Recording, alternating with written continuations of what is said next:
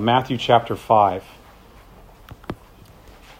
With the Lord's help, we're going to be looking at verse 9 this afternoon as we make our way through the Beatitudes, but I'm going to read, starting from verse 1, to refresh us of just where we are in this study of Matthew's Gospel. Matthew chapter 5, I'm going to be starting at verse 1, reading through verse 9.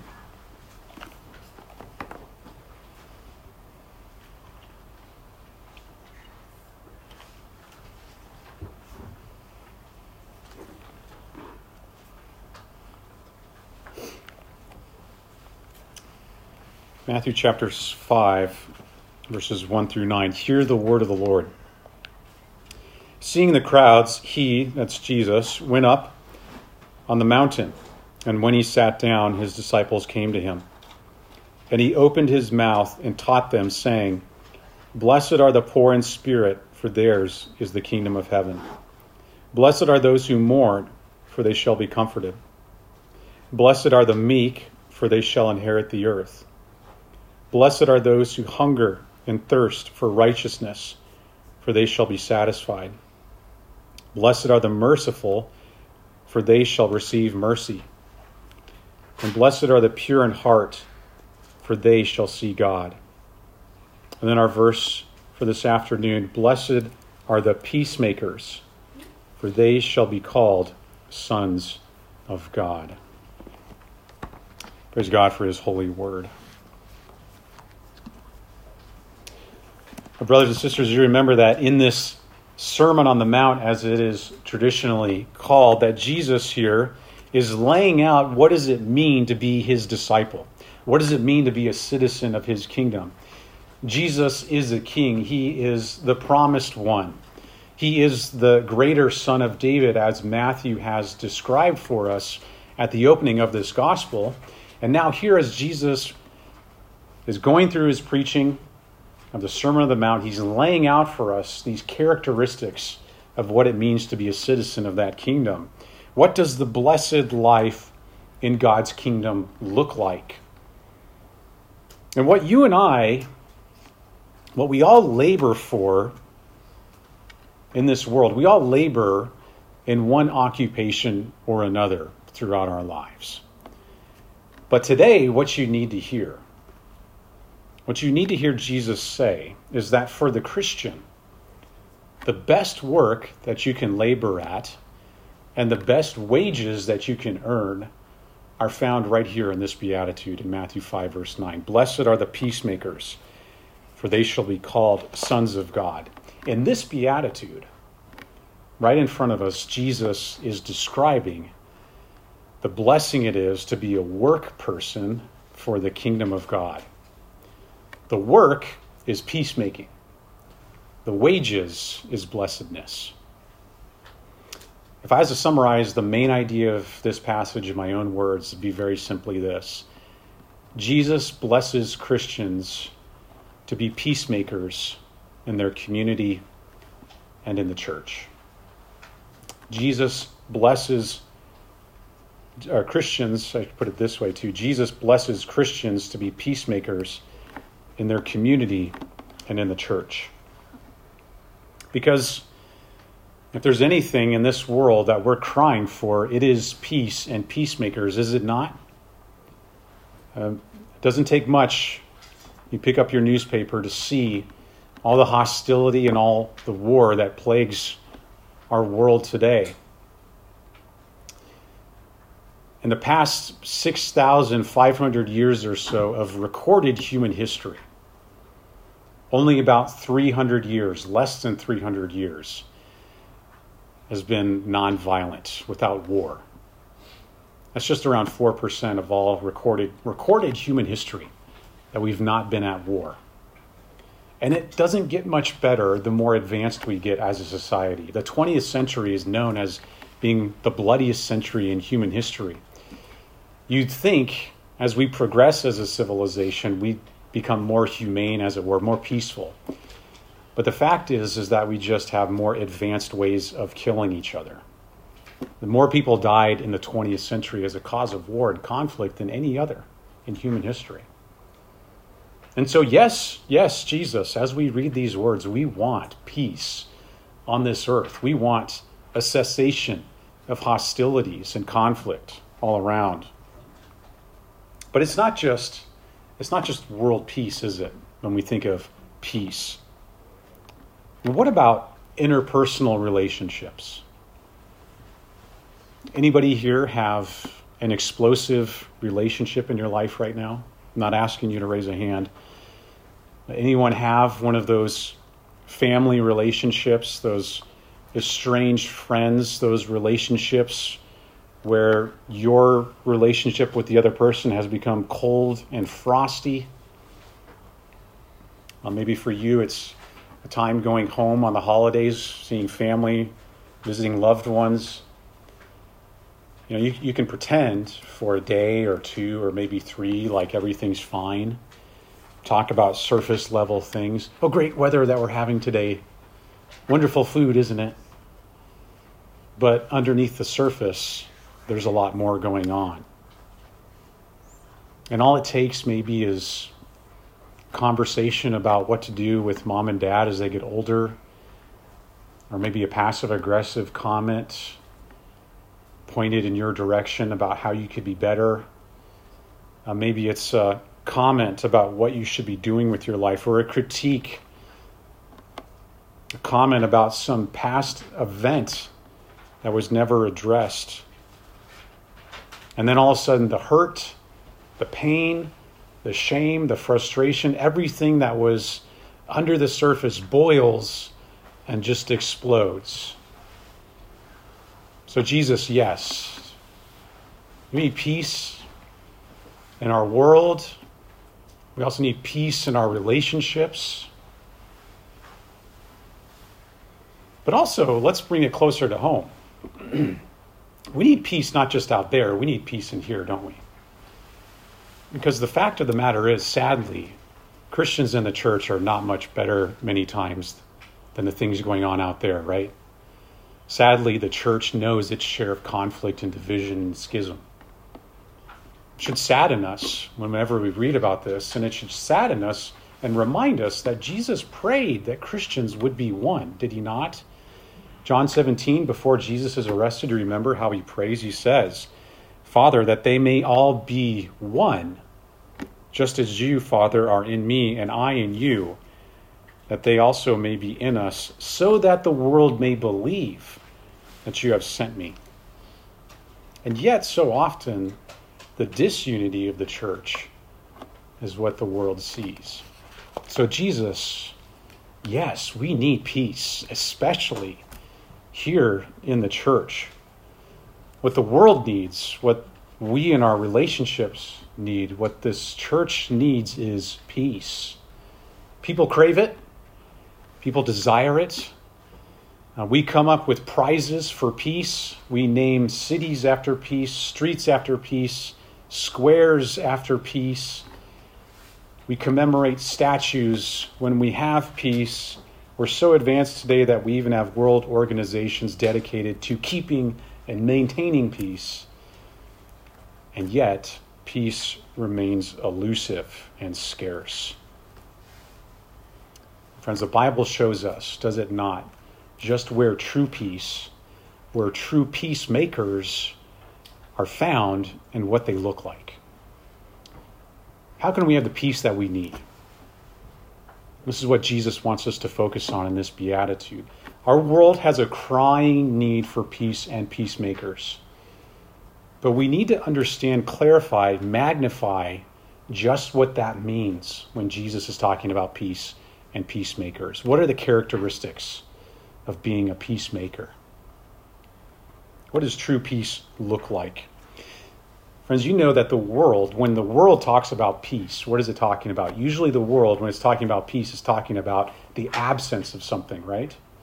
When the world talks about peace, promoting peace, we want the absence of war. We want the absence of hostility. We want the absence of economic instability. We want the absence of any hostility of any kind, right? And a real cynic, a real pessimistic person is even going to say, you know what? People are the problem in this world. They're causing all the problems. What we really need is an absence of people. That's the only way that we can have peace. Or, as many of the world religions teach us today, peace is really the absence of caring about anything.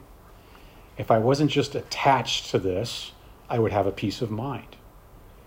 I need to detach and get rid of all sort of desires, and then I'll have a tranquil state of mind. Is that what peace is? Friends, it's not what we believe as Christians. I mean, yes, there is a peace of mind that comes from being united to Christ through faith, the assurance that nothing can take away that salvation in Jesus Christ. But there is something else here that Jesus wants us to focus on, something bigger. Not just an absence. What true peace is, according to the Bible, peace, or the Old Testament term, shalom, peace is really a wholeness of something. Peace is a well-being. Peace is not an absence of something, it's the presence of God in all his fullness. If you want to have peace in this world, in your life, you need attachment to God. Of course, the problem is that we have a wall of hostility in our natural selves between us and God that separates us from him. A biblical peace that we need is an act of God to bring a hostile people, a sinful people, back to himself. A biblical peace is God acting to remove that barrier so that there can be a restored relationship. This is how we are made whole. This is how there can be a great reversal from having nothing to being completely filled up again. This is what Jesus is talking about here, a peace between man and God. In other words, if I could put in one word, salvation. The world desires world peace. We desire peace in our communities. We desire peace among family and friends. All those things are good. But true peacemaking that Jesus wants us to pursue here is seeking salvation for ourselves and especially for others. And friends, if that's the case, if this is what peace is, peacemaking is, then we need to understand more clearly what are the characteristics of a peacemaker. And I just want to give you two characteristics of a peacemaker that we must take if we're going to understand and live out what it means to be a citizen of God's kingdom as a peacemaker. For starters, number one, if you're going to be a peacemaker, you need to have honesty. You need to have honesty.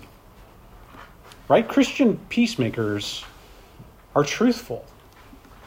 We do the difficult task of speaking words of truth to people in their sin. We're honest about their standing before God. Now, peacemakers are going to have to call out sin when they see it. A peacemaker doesn't close their eyes to the truth and pretend that everything's okay. No, as the Apostle Paul says in Ephesians 4, we speak the truth in love, in a timely, appropriate way. Now, that's not like, to use a counterexample, not like if you remember the prophets of Jeremiah's day or of Ezekiel's day. Do you know what those false prophets were like? Ezekiel says in Ezekiel 13, for example, those false prophets in their day, what are they saying? They're crying, peace, peace. He says, where there is no peace. Why? Well, Ezekiel says those false prophets were like, what they're saying was like building a wall, but that wall has all these cracks in it. It has all these holes in it. It has all these defects in it. And left to itself, that wall is going to crumble apart. But what these false teachers do is they see that wall and they just paint it with whitewash. They paint it bright white so it looks like it's still a great wall.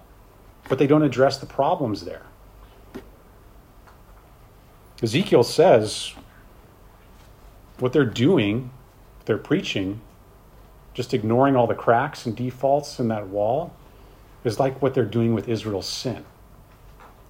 Those false prophets are just ignoring it, whitewashing Israel's sin, pretending like everything's okay.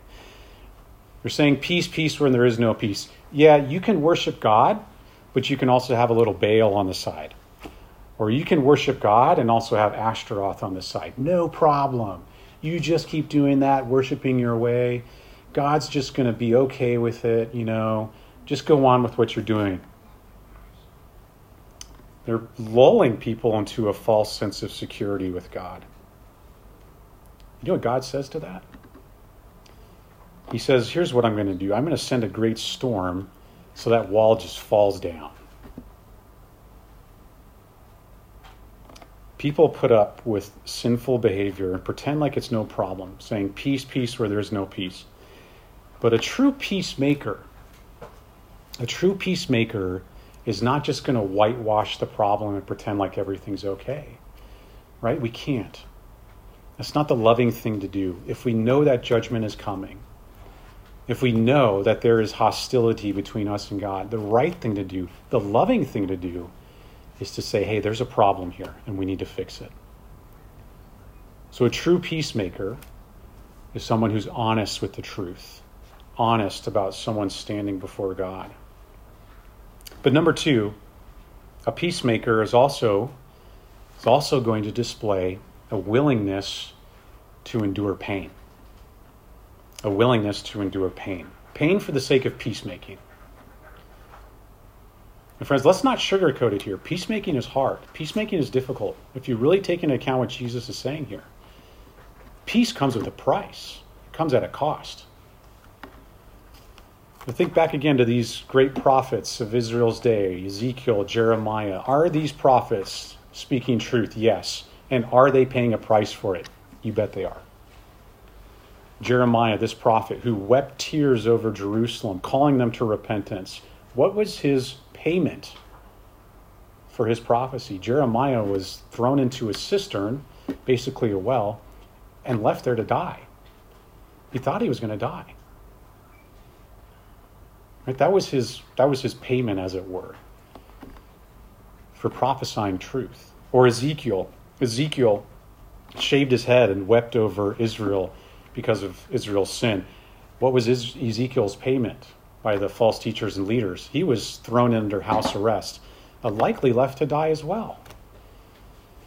These prophets endured suffering. They're hated because they were told the truth and they didn't shy away from it. They called people to repentance. They pursued reconciliation between God and his people. You see, peace comes at a price. But a true peacemaker is willing to risk the price for the greater prize, the prize of blessedness. A faithful Christian, here's the point, a faithful Christian is willing to work for peace regardless of the consequences to his or her own reputation.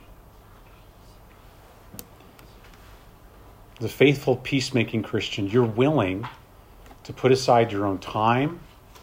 You're willing to put aside your own agenda. You're willing to put aside your own pride and ego for the sake of someone else. Don't tell me that's easy. It's not. Peacemaking, true peacemaking is difficult. It's challenging. And yet, a peacemaker is going to be more pained by someone else's estrangement from God than he or she is going to be pained over their own wounded pride or their unpopularity. Peacemaker is willing to endure suffering and pain for the sake of pursuing peace. Are you willing to do that? Are you willing to tell the truth and be honest? Are you willing to endure the pain that may come as a result of it? Now, friends, if we just pause here for a moment, I'm curious. You don't have to respond, of course, but I'm just curious if this is the type of peacemaking that you envision when you hear Jesus teaching us this beatitude. Is this what you were looking forward to, so to speak? Is this the type of peace that the world needs? Is this the type of peacemaker you were expecting? I mean, this beatitude, it must have been shocking to people in Jesus' own day. All these beatitudes, I believe, were shocking to people in Jesus' own day. I mean, just consider the last beatitude we read about. The blessed are the pure in heart, for they shall see God. That was a shock to the Pharisees when they learned that external ceremonial cleanliness was not going to earn their way to heaven to see God. They needed an inward change, and in fact, they were dirty and defiled with sin. That's shocking to people who had the prestigious position their entire lives as the exalted religious leaders, who looked like they had everything together. Well, here in this beatitude as well, what a shock. What a shock to people in Jesus' day. I'm thinking of the Jewish revolutionaries known as zealots. What a shock to these zealots who had been waiting for years for the promised Messiah, who they thought was going to be a military king, who they were waiting for and preparing for so that he would lead them in a military conquest against the Romans. They were thinking peace through the sword. That would come through conflict. But that's not that type of peace that Jesus is talking about here, is it? Jesus didn't come to establish a military kingdom. Nor did Jesus come, friends, to establish an international organization that would keep and maintain peace. That's not the type of institution he came to establish. Nor did Jesus primarily come, don't misunderstand me here, nor did Jesus primarily come to help reconcile people with interpersonal relationships like a conflict resolution counselor. Jesus didn't simply come to advise us on how we can resolve conflicts between family and friends. It does have implications for that. But remember what Jesus says in Matthew 10. I came not to bring peace, but a sword. For I have come to set a man against his father, and a daughter against her mother, and a daughter-in-law against her mother-in-law, and a person's enemies will be those of his own household. What is the sword that Jesus is talking about there? Not a literal sword, right? A metaphorical sword, a division that would take place even among families and close friends over loyalties, ultimate loyalties. If your ultimate loyalty is to Christ and his kingdom, then Jesus is saying, watch out, because that's going to set you apart from people whose ultimate loyalty is going to be something else. That's the division he's actually bringing. The point is that Jesus' peacemaking task in this world is not primarily to solve everyone's interpersonal disputes, although it does have ramifications for interpersonal relationships. But his mission, his primary mission, is to help people get right with God. And all those other things will be added unto you. So Jesus doesn't come with a sword like a military king. He doesn't also act as our personal psychological counselor or legal negotiator. But he does come to bring peace. Right, Isaiah 9 verse 6. He is the Prince of Peace. And what was proclaimed at his birth by those angels? Glory to God in the highest, and on earth peace among those with whom he is pleased. So yes, he is the creator of peace. Let's dwell on this for a moment. Jesus is the creator of peace. How so? Well, Jesus came proclaiming truth, did he not? The truth of how to enter into the kingdom of heaven. He proclaims this message, repent, for the kingdom of heaven is at hand. Deny yourself, pick up your cross, and follow me. How's that for honesty in a peacemaker? If you want to be reconciled to God, repent and believe the gospel. Follow me, and I'll make you fishers of men.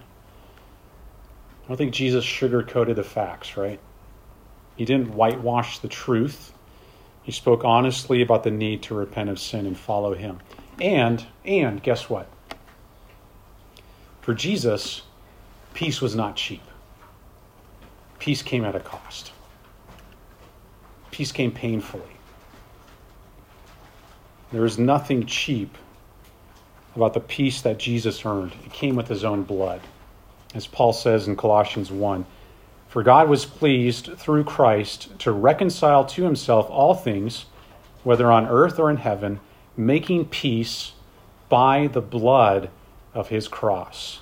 And you, who once were alienated and hostile in mind, doing evil deeds, he has now reconciled in his body of flesh by his death, in order to present you holy and blameless and above reproach before him."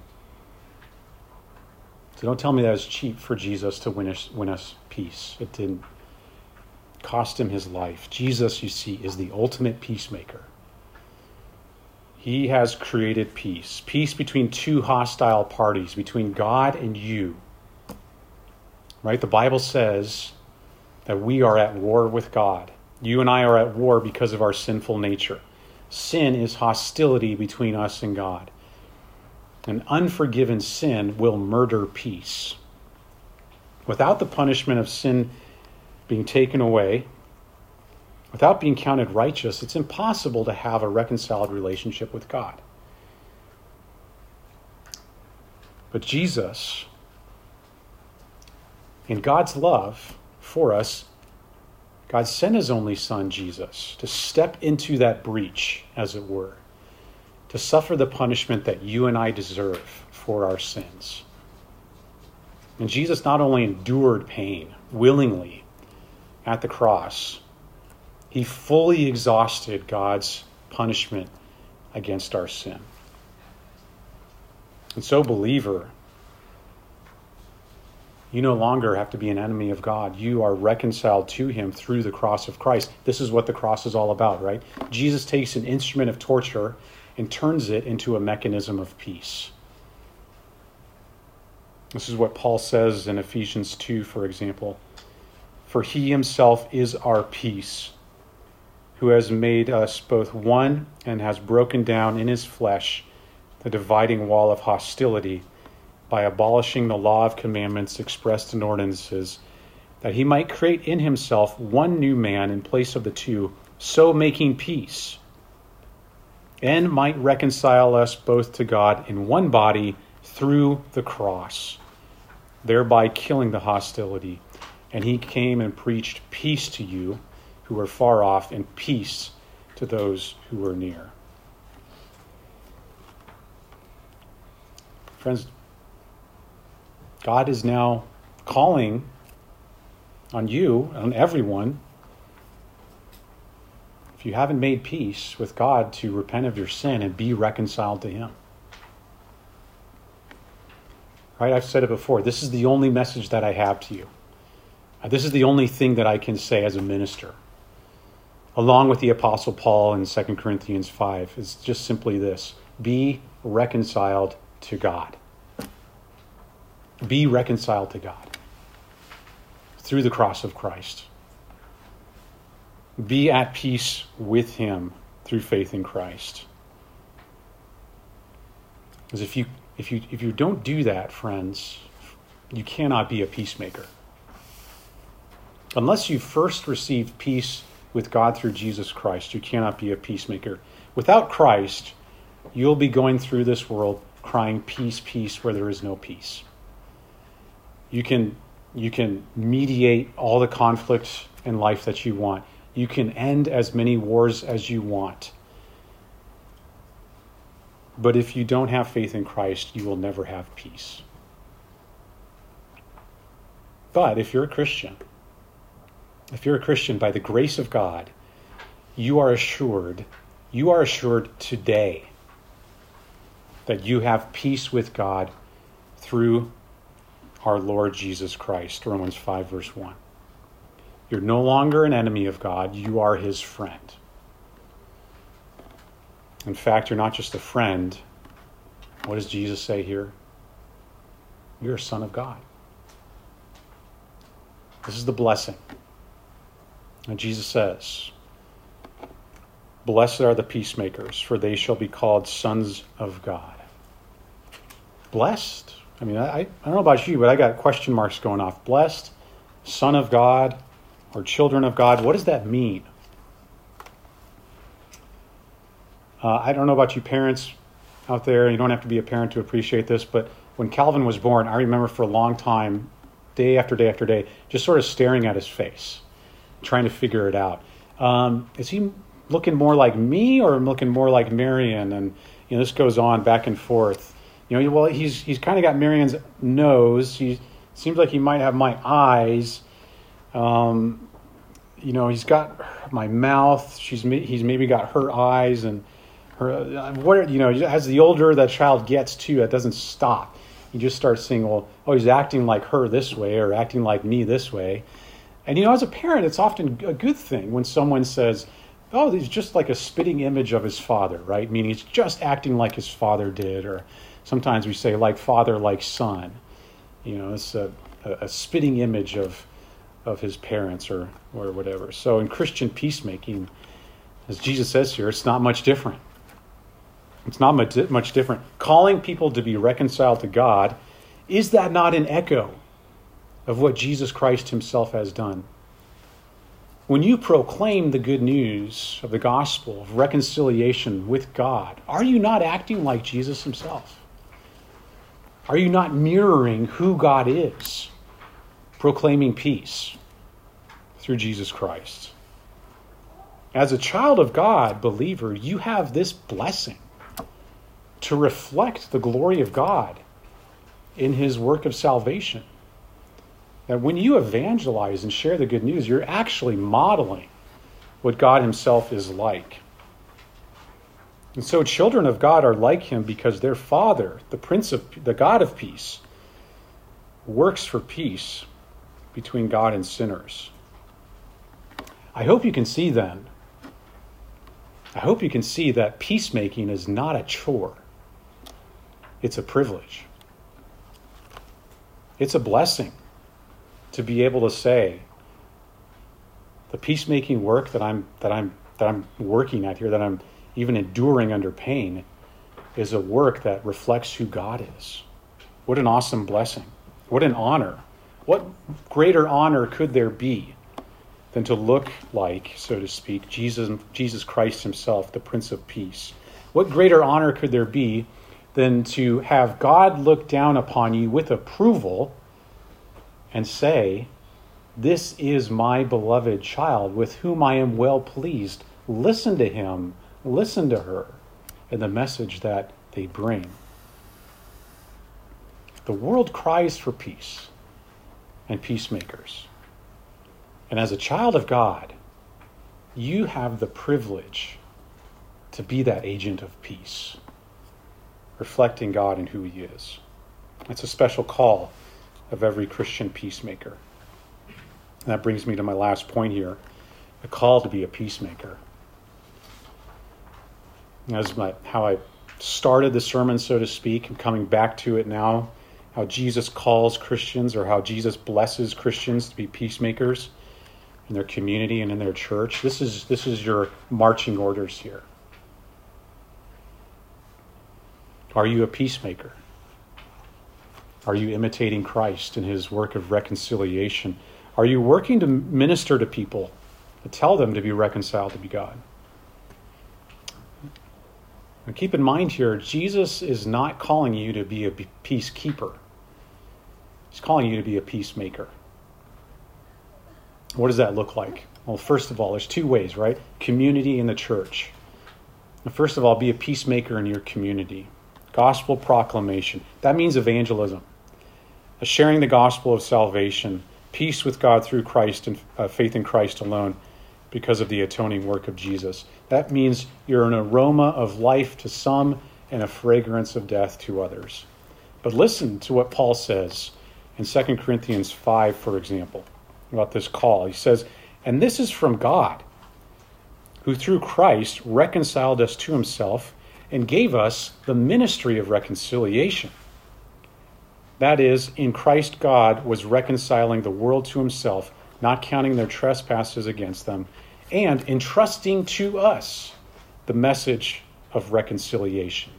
Therefore, we are ambassadors for Christ, God making his appeal through us." God is working through you. to make this gospel appeal. Now, I know that some people read that passage and they say, well, Paul's especially talking to ministers of the gospel, being ambassadors. And yeah, that's the context. I understand that. But is it not true that if you are a child of God, a son of God, you therefore are also called to be a peacemaker? That duty, that privilege is given to every single child of God. And so there is a sense in which all Christians are called to actively distinguish themselves as peacemakers. Now, I know, friends, not every single one of us is equipped for evangelism in the exact same way. And not all of us have the same tools. Not all of us have the same passion. But those who are making this calling the top of their list are living up to the family membership. All of us should at least aspire to be peacemakers, as Jesus is describing here. And we've got tools to do that. I mean, you don't have to be on your own to do that, right? The church is here to help equip you for that. Starting with just even a evangelism track on the back table there, 2 ways to live. Grab one of those, 2 of those, 3 of those, 5, I don't care. Let's go through that with your friend or a colleague. Christianity Explained, we're starting next week. Bring a friend. Get equipped yourself to lead one of those courses. If you want to be trained on that, talk to me. Simple way to share the good news, just sit down and read through one of the Gospels with a friend. Doesn't have to be fancy. There are books that I can recommend to you. But a simple way to start being a peacemaker is just through prayer. In fact, you should start peacemaking with prayer every single time. Start by praying for yourself. Pray that God would use you. But then pick somebody in your life, maybe a family member, a close friend, a colleague. Just pick one person and say, I'm going to pray for this person regularly, every single day. I'm going to pray that God would give me opportunities to have gospel conversations. I'm going to pray that God would begin to work in this person's heart. And you just keep praying that prayer and looking for those opportunities, and you will find, I believe, that God will give that to you. But know that this is one job of peacemaking. And know that it's not very popular. I've already mentioned that there is a price, and as we'll see, Lord willing, next week, in that beatitude, God's instruments of reconciliation or sometimes even have to endure great persecution for that.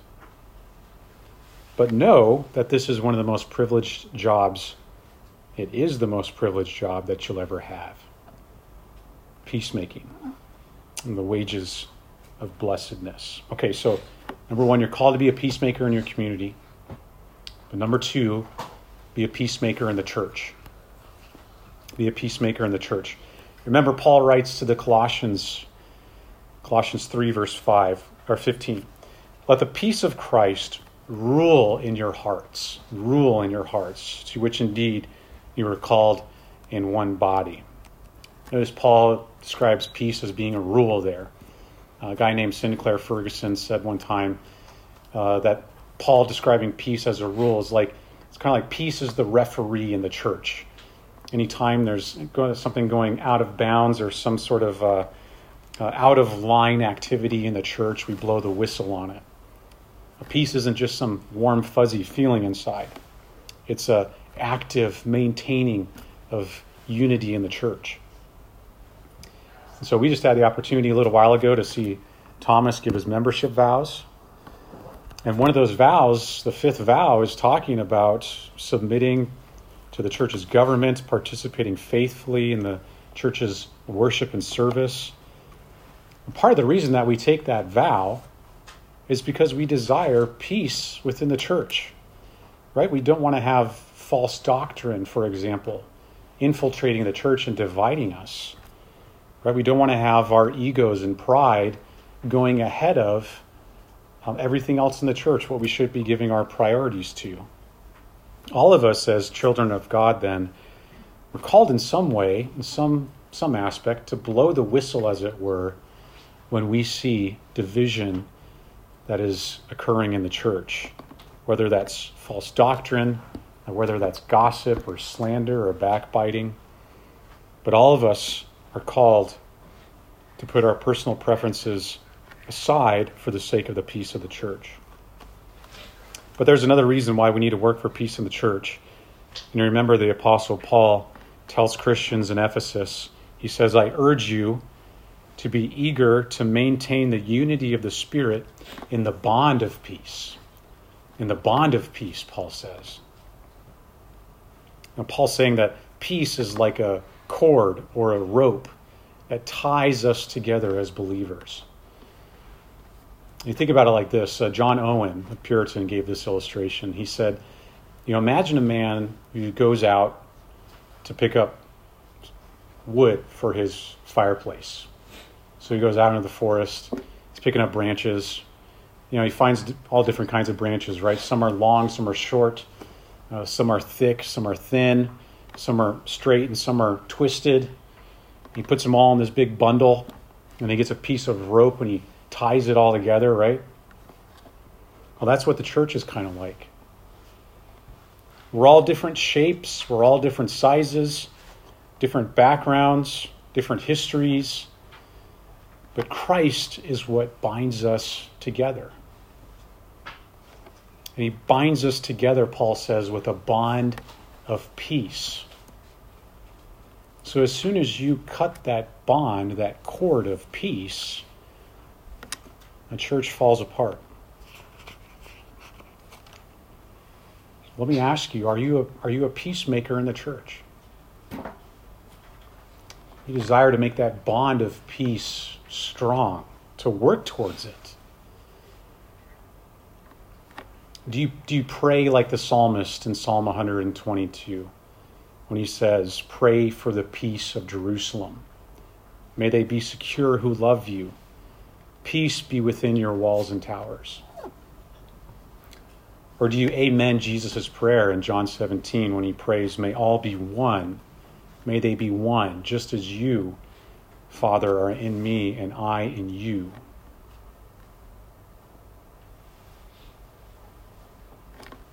Work for the peace of the church. Pray for it. Friends, we may be small, but don't let that fool you into thinking we are free from having problems in this church. Don't let that fool you into thinking that disunity can occur here. Now, there's a Puritan, William Gurnall, once said, Satan has no other way to sink the saints than with strife. It's all of our duty, a privilege, to work for the peace of the church. Pray for the peace of the church. Be a peacemaker even here. Our friends, I think Jesus here, let's not sugarcoat it. This is not an easy task to be a peacemaker. It does take effort. It often means enduring pain while we're speaking truth and love. But Christians are blessed to be peacemakers in your community and in your church. They're blessed. It's a privilege to do the God-like work of reconciliation. You have the most honored position in the entire world to be a peacemaker. You're probably not going to win a Nobel Peace Prize for it. Probably not going to have a city named after you or a street or a square. Probably not going to have a statue erected in your honor for being a Christian peacemaker, but in God's eyes, you are blessed. You are approved. You're welcome. And your work of peacemaking is of eternal significance. Are you prepared to be a peacemaker? Because if you're a citizen in God's kingdom, your work is peacemaking. Your wages, blessedness. Amen. Let's pray.